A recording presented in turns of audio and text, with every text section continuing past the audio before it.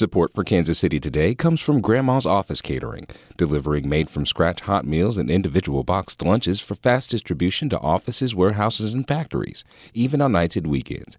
Details are at grandmascatering.com. This is Kansas City Today. I'm Nomin Ujiyediin. Today is Tuesday, May 2nd.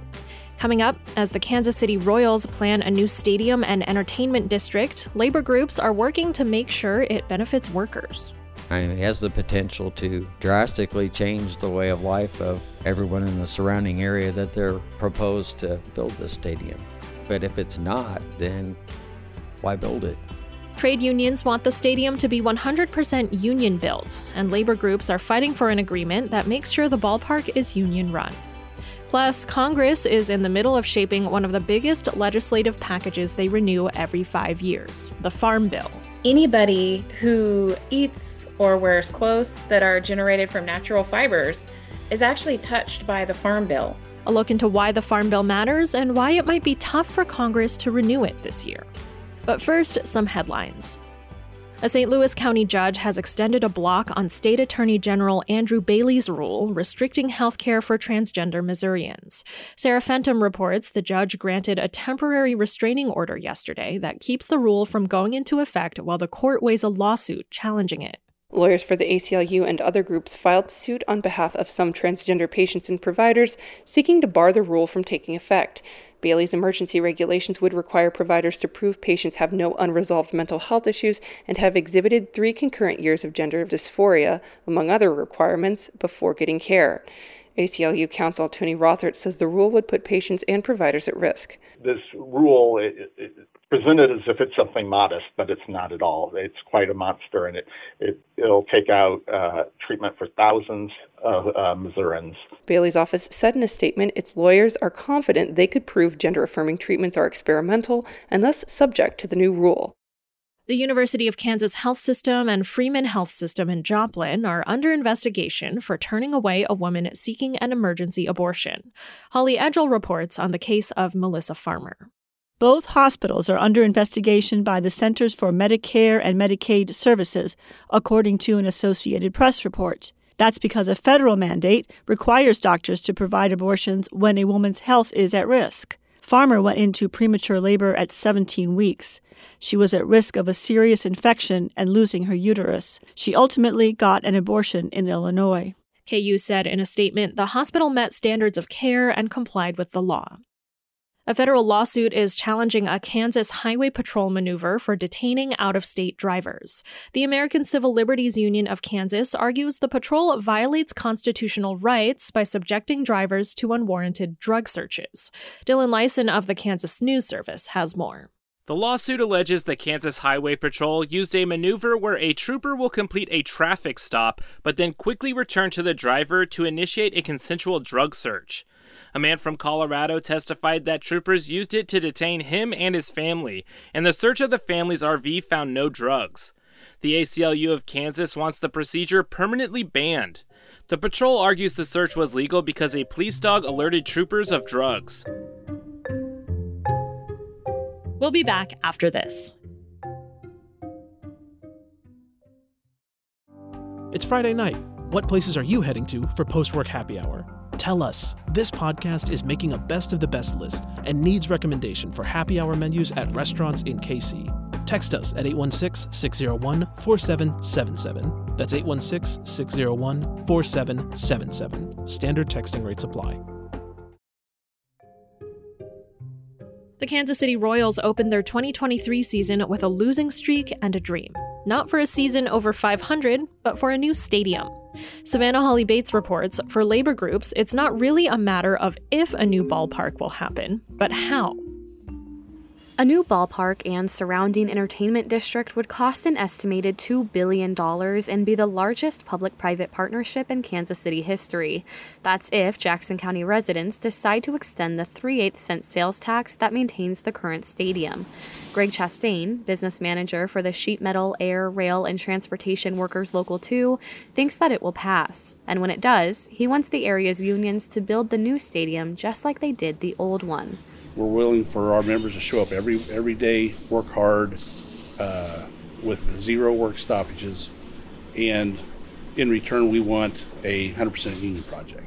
Some critics push back against a 100% union project out of concerns that there wouldn't be enough diversity among the contractors. Ralph Oropeza, general manager of the Greater Kansas City Building and Construction Trades Council, says that's not an issue. It's not that we can't find them. They're there. We just got to find the tools to help them so that they feel safe to get into something. According to the Royals, the new ballpark district would create 20,000 jobs and more than $1 billion in labor income over the 3 years it takes to build the stadium. For Oropeza, more jobs for his workers means a boon to the local economy. It puts our members to work, and then they have good jobs. They don't have to be traveling to other cities to go to work, and they're here spending money, investing in their city. But Michael Leeds, an economist at Temple University in Philadelphia, isn't so sure. Leeds studied stadiums in Chicago and found that if every sports team in the city were to disappear, it would have less than 1% impact on the Chicago economy. And it won't make Kansas City rich. It's something that is used 81 times a year, and the other 280 plus days of the year, it's just this kind of giant thing that's sitting in the city. That is to say, economists agree that professional sports stadiums don't actually produce a huge economic output, despite the Royals' claims that the park will generate $185 million more annually than Kauffman Stadium. Stand Up KC, a coalition of low-wage workers, knows that. They're not against the downtown stadium, but they want to make sure that it benefits people in Kansas City even after it's built. They want the Royals to sign a community benefits agreement that stipulates where the Royals hire from, provides ballpark and entertainment district workers a living wage and a path to unionization, and stipulates affordable housing around the stadium. Poverty is something that we should defeat with this benefits agreement. It has the potential to drastically change the way of life of everyone in the surrounding area that they're proposed to build this stadium. But if it's not, then why build it? That's Bill Thompson, an organizer with Stand Up KC. As a restaurant worker for more than 30 years, he hasn't been able to afford to see a Royals game since 1987. He believes this agreement will ensure that workers at the new stadium don't have to live in poverty anymore. Leeds, the economist, thinks an agreement like this one would help the stadium make a bigger impact, from being a cost burden on residents to something that improves their lives. The pie doesn't get that much bigger. So making sure that the local residents get a slice, I think, is not a bad idea. Terrence Wise, a member of Stand Up KC and a restaurant worker, figures the stadium will be union built, but he wants to make sure it's union run so that the success of the ballpark will benefit people for generations to come. And that's what we want. When we talk about racial and economic justice, that's what a union could bring to this city and what union jobs bring. Stand Up KC hopes to make more progress on an agreement when they meet with the Royals in mid-May. For Wise, Thompson, and all the other members of the coalition, signing the community benefits agreement is a matter of life or death for the future of the city. And if all goes well, Thompson hopes that the first game he'll see live in decades will be in a stadium that benefits workers. For KCUR 89.3, I'm Savannah Hawley Bates.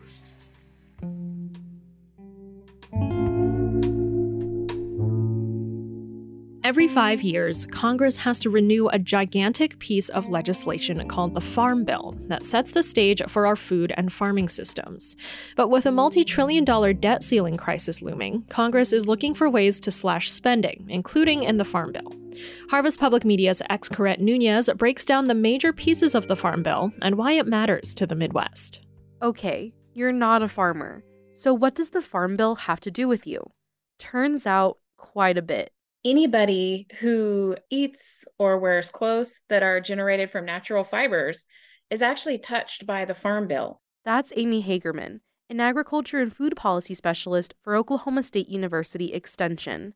She says this Farm Bill is predicted to cost about $700 billion over the next 5 years, the most expensive ever.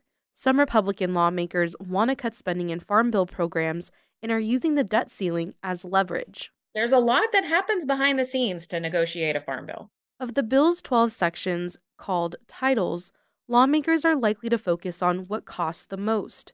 So let's look at the 4 most expensive titles. The nutrition title is the biggest piece of the Farm Bill pie, with about 85% of its cost. That includes the Supplemental Nutrition Assistance Program, or SNAP, which helps more than 40 million low-income Americans buy groceries. Jonathan Koppes is the Director of Agriculture Policy at the University of Illinois. He says cutting SNAP is a priority for some Republican lawmakers this Farm Bill cycle. If budget's driving our whole discussion, then we're looking around for big numbers to cut. And this is a big number, so it gets the first focus on cutting. One way Republicans want to cut spending on SNAP is by adding more work requirements. Koppes says this fight between lawmakers isn't new. The work requirements discussion that we hear about is rooted in this kind of mindset that somehow these policies are motivating people not to work. Next, crop insurance. Farmers can purchase the insurance to protect against losing crops to natural disasters like drought or storms. It's the second most expensive title, accounting for 7% of Farm Bill spending. But it only covers crops like corn, soybeans, wheat, and cotton, while very few fruit and vegetable farms get coverage. Patrick Westhoff is the director of the University of Missouri's Food and Agricultural Policy Research Institute. He says he expects discussions about covering new specialty crops, but that would cost money. They're trying to find ways to make that a more affordable process, to make it easier to get those programs established even for some products that don't have as high of a value of production as some of the major crops. Third, the commodities title. It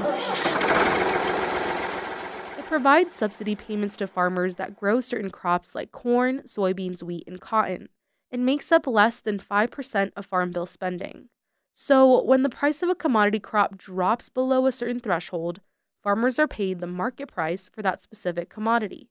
But Westhoff says some farmers want lawmakers to raise those market prices to keep up with inflation. So we have relatively high prices for most agricultural products today. So under current policies, the commodity title will spend very little money in the current year. Last major title we'll look at, conservation. It covers programs that encourage farmers to use practices that improve soil health and water quality. But Koppes of the University of Illinois says climate change will be at the center of lawmakers' conversations when it comes to the conservation title. The Inflation Reduction Act invested $20 billion into conservation programs, but Koppes says it's unknown how that will play a role in Farm Bill discussions. This really historical investment from the Inflation Reduction Act around climate change is something we've not ever seen to that degree outside of the Farm Bill debate. So what happens next? Historically, each Farm Bill has been a bipartisan effort, but Koppes says he expects it will be difficult for Congress to pass a Farm Bill this year, especially as the debt ceiling deadline looms. If Congress doesn't pass a new version by September 30th, the best-case scenario is they vote to extend the current Farm Bill for another year. I'm Excaret Nunez, Harvest Public Media. Harvest Public Media is a collaboration of public media newsrooms in the Midwest and Great Plains, including KCUR.